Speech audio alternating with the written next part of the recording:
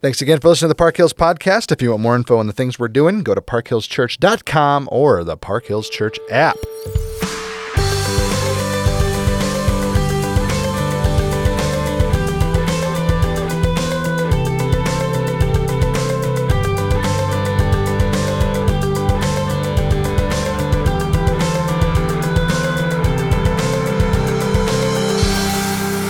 Well, Pastor Alex, here we go again. Man, we've been doing this for a while, and I forgot that we updated our intro song. Well, that was a long time ago. I know, but what I've been singing for the past 5 minutes off the air for all of our great listeners out there was the old version. Here's the funny thing. For our listeners out there, it both was off the air and is not off the air. We have it recorded. Your version of the intro song, which was the old intro song. That makes more sense, though, why you were doing that. And why other people didn't, in the room, not Chris, didn't understand what I was singing. Because it was the old one. Yeah, the really old one. Yeah, the really old one. Like 2 years ago. For some reason, that is what I expected to hear right now, and I didn't. So anyway. That's amazing and not relevant at all to the conversation we're having today. So, Zephaniah chapter 2. Yeah. I love this sermon, by the way. Good job. Oh, thanks, Chris. And... I'm laughing because we're recording this before you preach it. I just appreciate your support. I do. I love advance. It. You're like that mocking support. That's not true. Honestly, where you're taking it, I think it's going to be great. But with that said, there's a few tidbits that we'd love to talk about that it's not that they don't belong in the sermon, but if we did sermons like this, it would be 3 hours and people would not stay because they already give me a hard time for 40 or 42-minute sermons. A 3-hour sermon would get us in massive trouble. Yeah, I guess so. And some of today's, at least my portion of it, is just kind of fun. Let's just have some fun with the text of Scripture. My portion's not fun. Yes. Because I'm never fun. Yes, zero fun, sir. So there's some animals in verse 14 you want to talk about. Yeah, chapter 2:14. Herds shall lie down in her midst, all kinds of beasts, even, I'm reading from the ESV right now, even the owl and the hedgehog shall lodge in her capitals. A voice shall hoot in the window. Devastation will be on the threshold for cedar work will be laid bare. I love the Hebrew joke there, and I did some work on that term hoot, like the owl is in the capitals. And basically the idea that I will go into, because we're recording this a couple days before, is just the utter devastation that Nineveh is this big, great, mighty capital city, and it's going to be at the place where people used to once live. Now there are these desert creatures that take lodging because the destruction is so complete. However, where I want to go with the podcast, just because it's fun, is an owl and a hedgehog. And this is just, translation is so interesting. So I'm going to just read through a couple different translations of this verse. So that was ESV. Let's read the NIV. Chapter 2:14. Flocks and herds will lie down there, creatures of every kind. The desert owl and the screech owl will roost on her columns. Their hooting will echo through the window. Hey, Chris, let's go over to the NASB. Okay. Both the pelican and the hedgehog will lodge in the top of her pillars. That's weird. Yeah. How about the Net Bible? Yeah. Owls will sleep in the top of its support pillars. That's it? Just owls. So there's no hedgehog at all? There's no hedgehog. What happened to Sonic? I don't know. Let's go over to the ASV. I gotta find the This is Zephaniah. 2:14. Single daughter. Both the pelican and the porcupine shall lodge in the capitals thereof. The porcupine. And then the Christian Standard Bible. Both eagle owls and herons. Ooh. And what is an eagle owl? I don't even know. Yeah. It's an eagle owl. Interesting. That's they translated it the eagle owl. But do you know why heron and hedgehog would be the two options? Do you have any idea? I don't at all. I'm just asking if. No, well, so I'll get into what I read about them. But one more is the couple commentaries I read this week. I read the NAC and the NAC New American Commentary and the NICOT, New International Commentary on the Old Testament. NICOT translated it the vulture. Oh. And made the connection to the desert situation. So, well, I know that when it says in Isaiah that you will rise on wings like eagles, it's actually like pigeons. Oh. But nobody wants to leave pigeons in that verse because that's less encouraging. You don't want to fly like a pigeon. You want to fly like an eagle. Yeah. I want to fly like a peacock. Yeah, so it's just interesting. So pulling out, doing some Hebrew study here. Well, the first we have like herds, right? Herds shall lie down in their midst. So that's like flocks, herds. That's very sometimes translated sheepfold. So very general.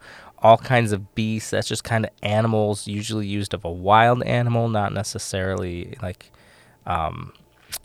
domesticated animals. But then these two other words.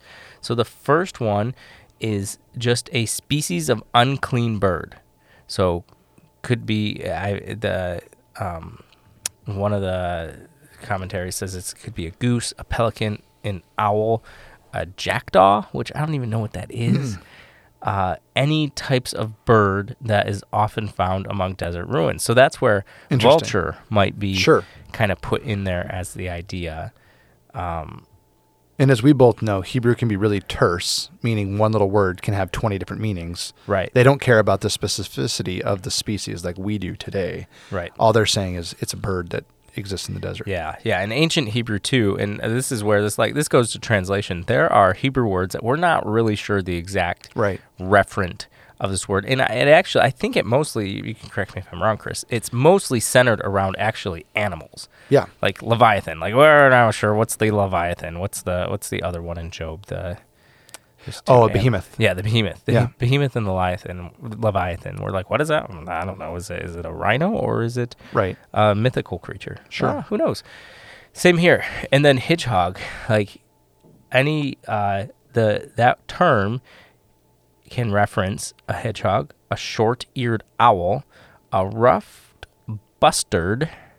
Be very careful how you pronounce that. Yes, that's good. That was well done. And a bittern, bittern, or a porcupine, or could be an owl or a hedgehog. Now, to me, like a lot of these seem similar, except an owl and a hedgehog. Like one flies, one doesn't. Totally. Know? But it's just interesting. It's funny how it's not really clear what the referent is. Yeah. The root word of this term means to roll up. The Kaf Pei Dalet, like it means to roll up. So that's why you have the hedgehog here. Like hedgehogs roll up. But that's interesting. But it's just funny. It's just interesting. Like I can imagine an ancient kid with really big eyes and spiky hair, and they call him this word, and it's funny on multiple levels. Yeah. Do you know what I'm saying? That's probably where Sonic came from. Dude. That's probably. So anyway, it's funny. There's if you read this in different translations, you'll be like, wait, these are like completely different. Are they owls? Do they fly? Do they not fly? I think, basically what Zephaniah is trying to get across is that this place, this capital where in the headwaters of these two great rivers, flowing with water, lush, green, productive, on their own merit and their own pride, right? Because verse 15, this is the exultant city that lives securely, that said in their heart, I am, and there is no one else. We're going to dig into that later. Look at this, the next verse. What a desolation she has become, a lair for wild beasts. Like these desert creatures that you don't see very often. Like I don't see owls very often. I don't see, hedgehogs aren't really native to northern Illinois. But they're not like they're not like pet creatures. Right. They're like creatures that live out in the wild. And this place is so utterly deserted and deserted that these desert animals now are like living there. And they're hooting. And that, like, what a great little joke. Like, that term hoot there is the idea of like singing or crying out. And that's what they're doing. That's awesome. The owls are crying out. What is the sound an owl makes? It's a hoot. The owl hoots and says, in the window, devastation is on the threshold. Cedar work is laid bare. So, I love it. Animals in Zephaniah 2. That's pretty sweet. And that last idea there of the desolation kind of leads into the part that I want to talk about with this passage. And I'm going to run through a super fast history lesson for folks. But this might be one of those things where you go grab an atlas, or you maybe open up a web browser with an atlas and you just kind of follow along with the idea here. But I want to talk about two things really quick. The first one is what happened in the Holy Land as far as Israel's influence and how did it get muddy throughout history. And then number two, what are these nations in Zephaniah 2 and how do they get dealt with? because they're all mentioned. You've got all these ones that you're going to read on Sunday, Yep. and every one of these just don't exist anymore. So you go, Right. okay, what happened? Okay, so here's kind of my brief history of the Holy Land as fast as I can get it. And I wrote this all down for folks to follow along. But if you can imagine, just maybe, look at a map of Jerusalem and imagine Egyptian influence from 1450 to 1350 BC. So notice the dates are going to go down and then they're going to go up. So the Egyptians ran it. In fact, we didn't go to Bet She'an in Israel when I went with the trip, and I'm not going to go there with you when we go, whenever we get to go next. But there's an actual stela from Egyptian on top of this hill way inside of Israel territory that dates to about this time. So we know the Egyptians had influence. Then all of a sudden they just pull back for some reason. And then this new thing shows up and they eventually name themselves, the rulers of the land called Israel. And David becomes their king in about 1000 BC. Then the kingdom splits apart, and Israel falls in 722 BC, and then Judah, what's left of Israel, falls in 586 BC to the Babylonians. And then if you're reading Daniel, you'll notice that Persia takes over after that, and they rule until about 539 BC, and then they actually send the Jews back into the land to rebuild and do some things. Then in 333 BC, Alexander the Great comes in, and he wipes them out. And then there's a lot of struggling then for power from, the 300 BC range till about 63 BC when Pompey, the Roman, conquers this land, and then it becomes Roman occupied. In 70 AD, the temple is destroyed, and then it remains Roman and then turns into Byzantine, which is just a break off of the Roman Empire, until about 500 or so AD. And then there's kind of a scurry for power a little bit, and then around 636 AD, pretty early in the Arab Muslim time frame, because Muhammad 622 is usually when he most say that's when it all came to be. So if you think 636 AD, the Arabs take over, then there's all these crusades, but then it remains Arab underneath the realm of what's called the Ottoman Empire until 1830. And then in 1830, Ottomans still rule, but with less of an intensity, until the British take over in 1918 after World War I, partly because Ottomans were involved in World War I and lost. So the British take over in 1918.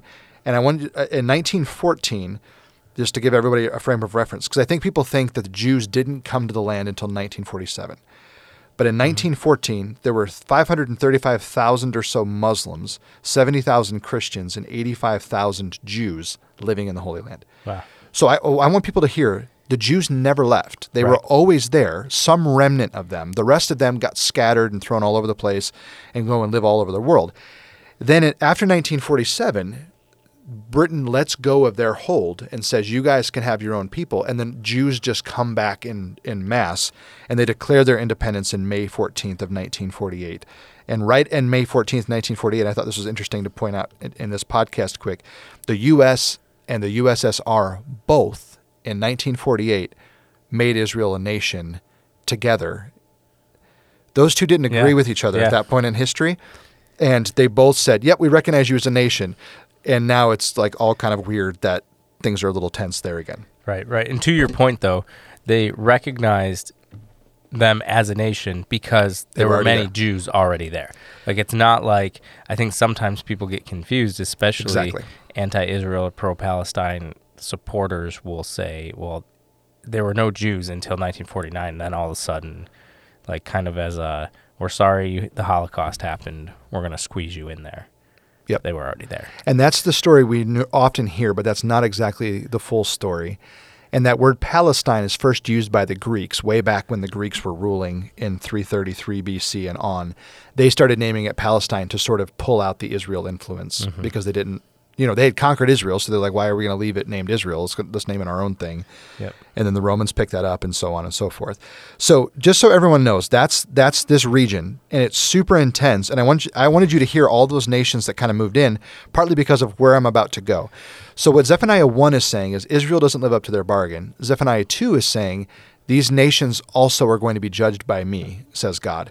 And so I want to really quick, and this is going to be really fast, talk about, all right, what happens to the nations? So if you're reading Zephaniah 2 with me, there's 4 cities named pretty early in the chapter: Gaza, Ashkelon, Ashdod, and Ekron. And those are all ruled by whom in the Old Testament? That's the Philistines. Correct. There are 5 major cities. This is part of the reason why Delilah makes the deal with the Philistines and gets 5,000 parcels of gold or whatever it is, because she takes one from each of these 5 cities. But at the time of Zephaniah, there's only 4 of them left. And so this is the land of Gaza. This is still Gaza today. This is part of the reason why Israel doesn't actually rule this little strip of land. They really hardly ever have at any point in history. Right. Okay. But they get wiped out shortly after Zephaniah, and they don't even exist hardly in history anymore, although they would still say, we're Gaza, this is us, this is our thing. Then there's the Kerethites, which it might be pronounced correctly. No one really knows where this name comes from, and we think that's either the Philistines or the Canaanites, maybe some kind of like fun term that's used of them for that. Then it talks about the Canaanites and the Philistines, which are both cursed from Ham. And the Philistines are just this weird group that just show up out of nowhere. They call them the Sea People. Right. And they show up at some point before that Egyptian influence, and they sort of take over the land, and then they become all but folded into Canaanite culture around 1000 BC. And then it talks about... Well, there's a really famous Philistine. Big one. Yeah. He's a very tall... Yeah, Goliath. And his brothers. And that's kind of how we hear and know about the Philistines, but they're not like a super huge nation in there.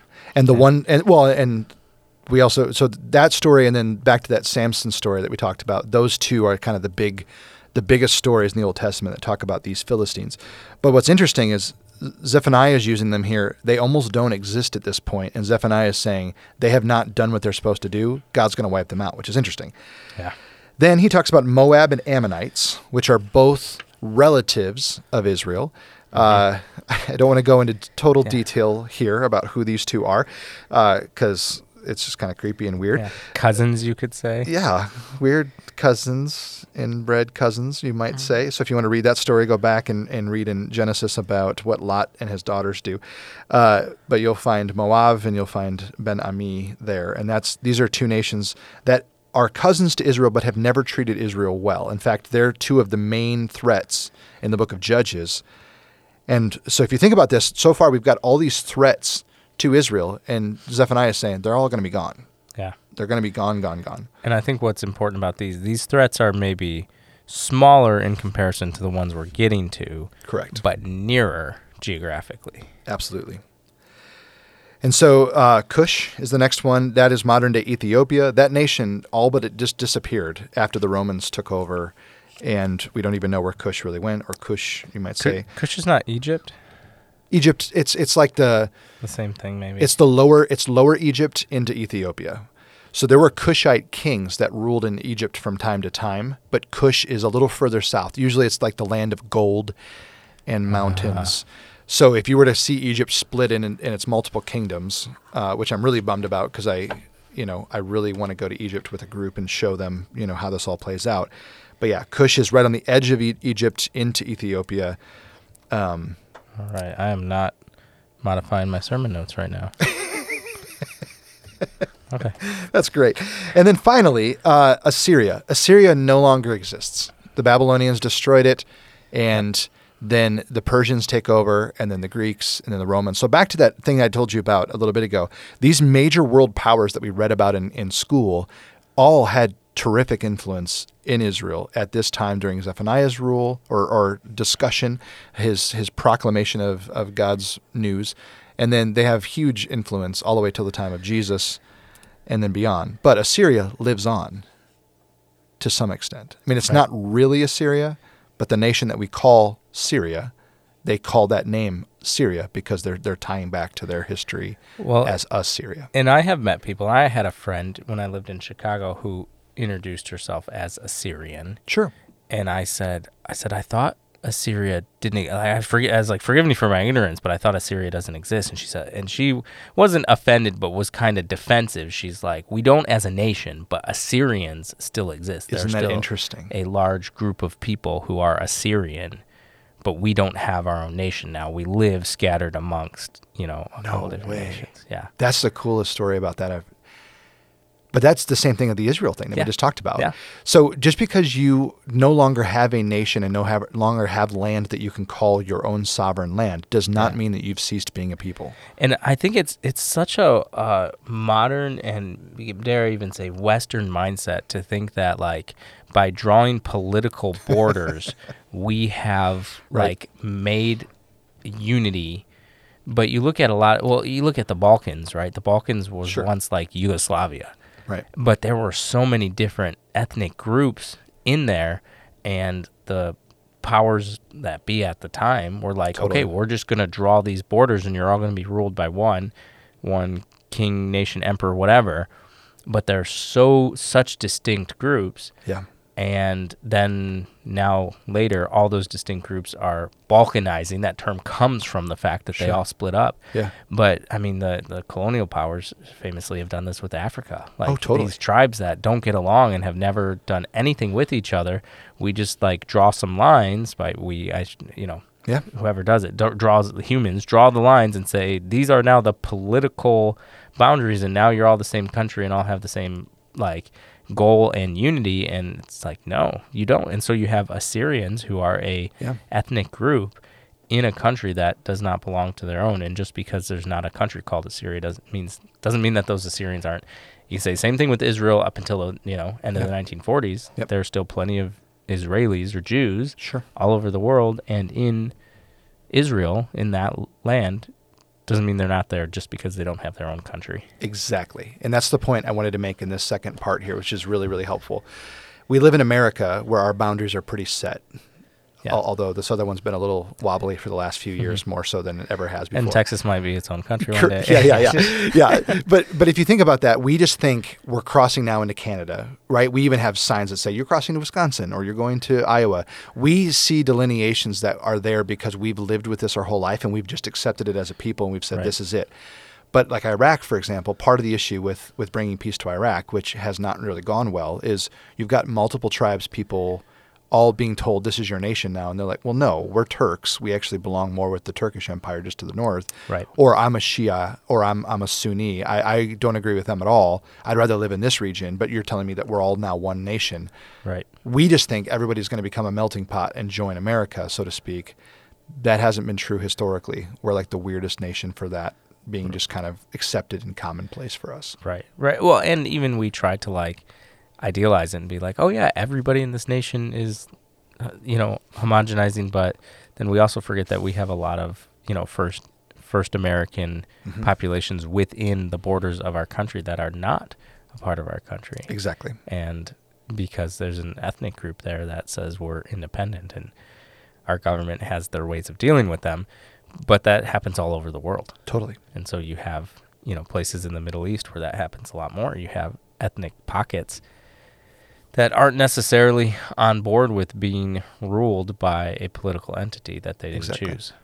And that's part of what's happening with Gaza right now. Yeah. It is you have a people that do not claim to be Jewish living in a land near the Jewish state, and they don't agree with each other. They may never agree with each other. So part of what you're sensing is this tension that we just talked about.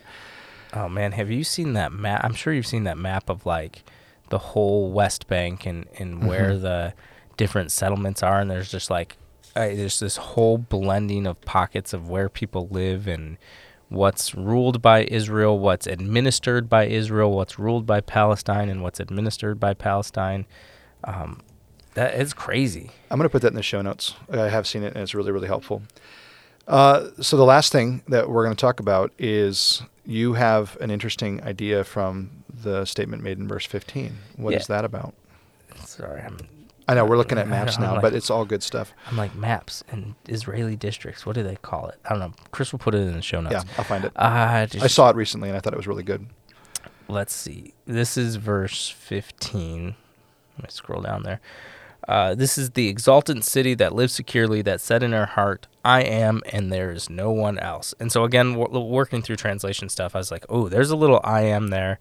Our ears are always perk up when we see I am. Is that a reference to the name God calls himself, Yahweh, in Exodus, and then it gets picked up some other times and used by God in other places and used by actually Jesus himself when he says ego eimi. So I was interested. I thought, man, is that a reference?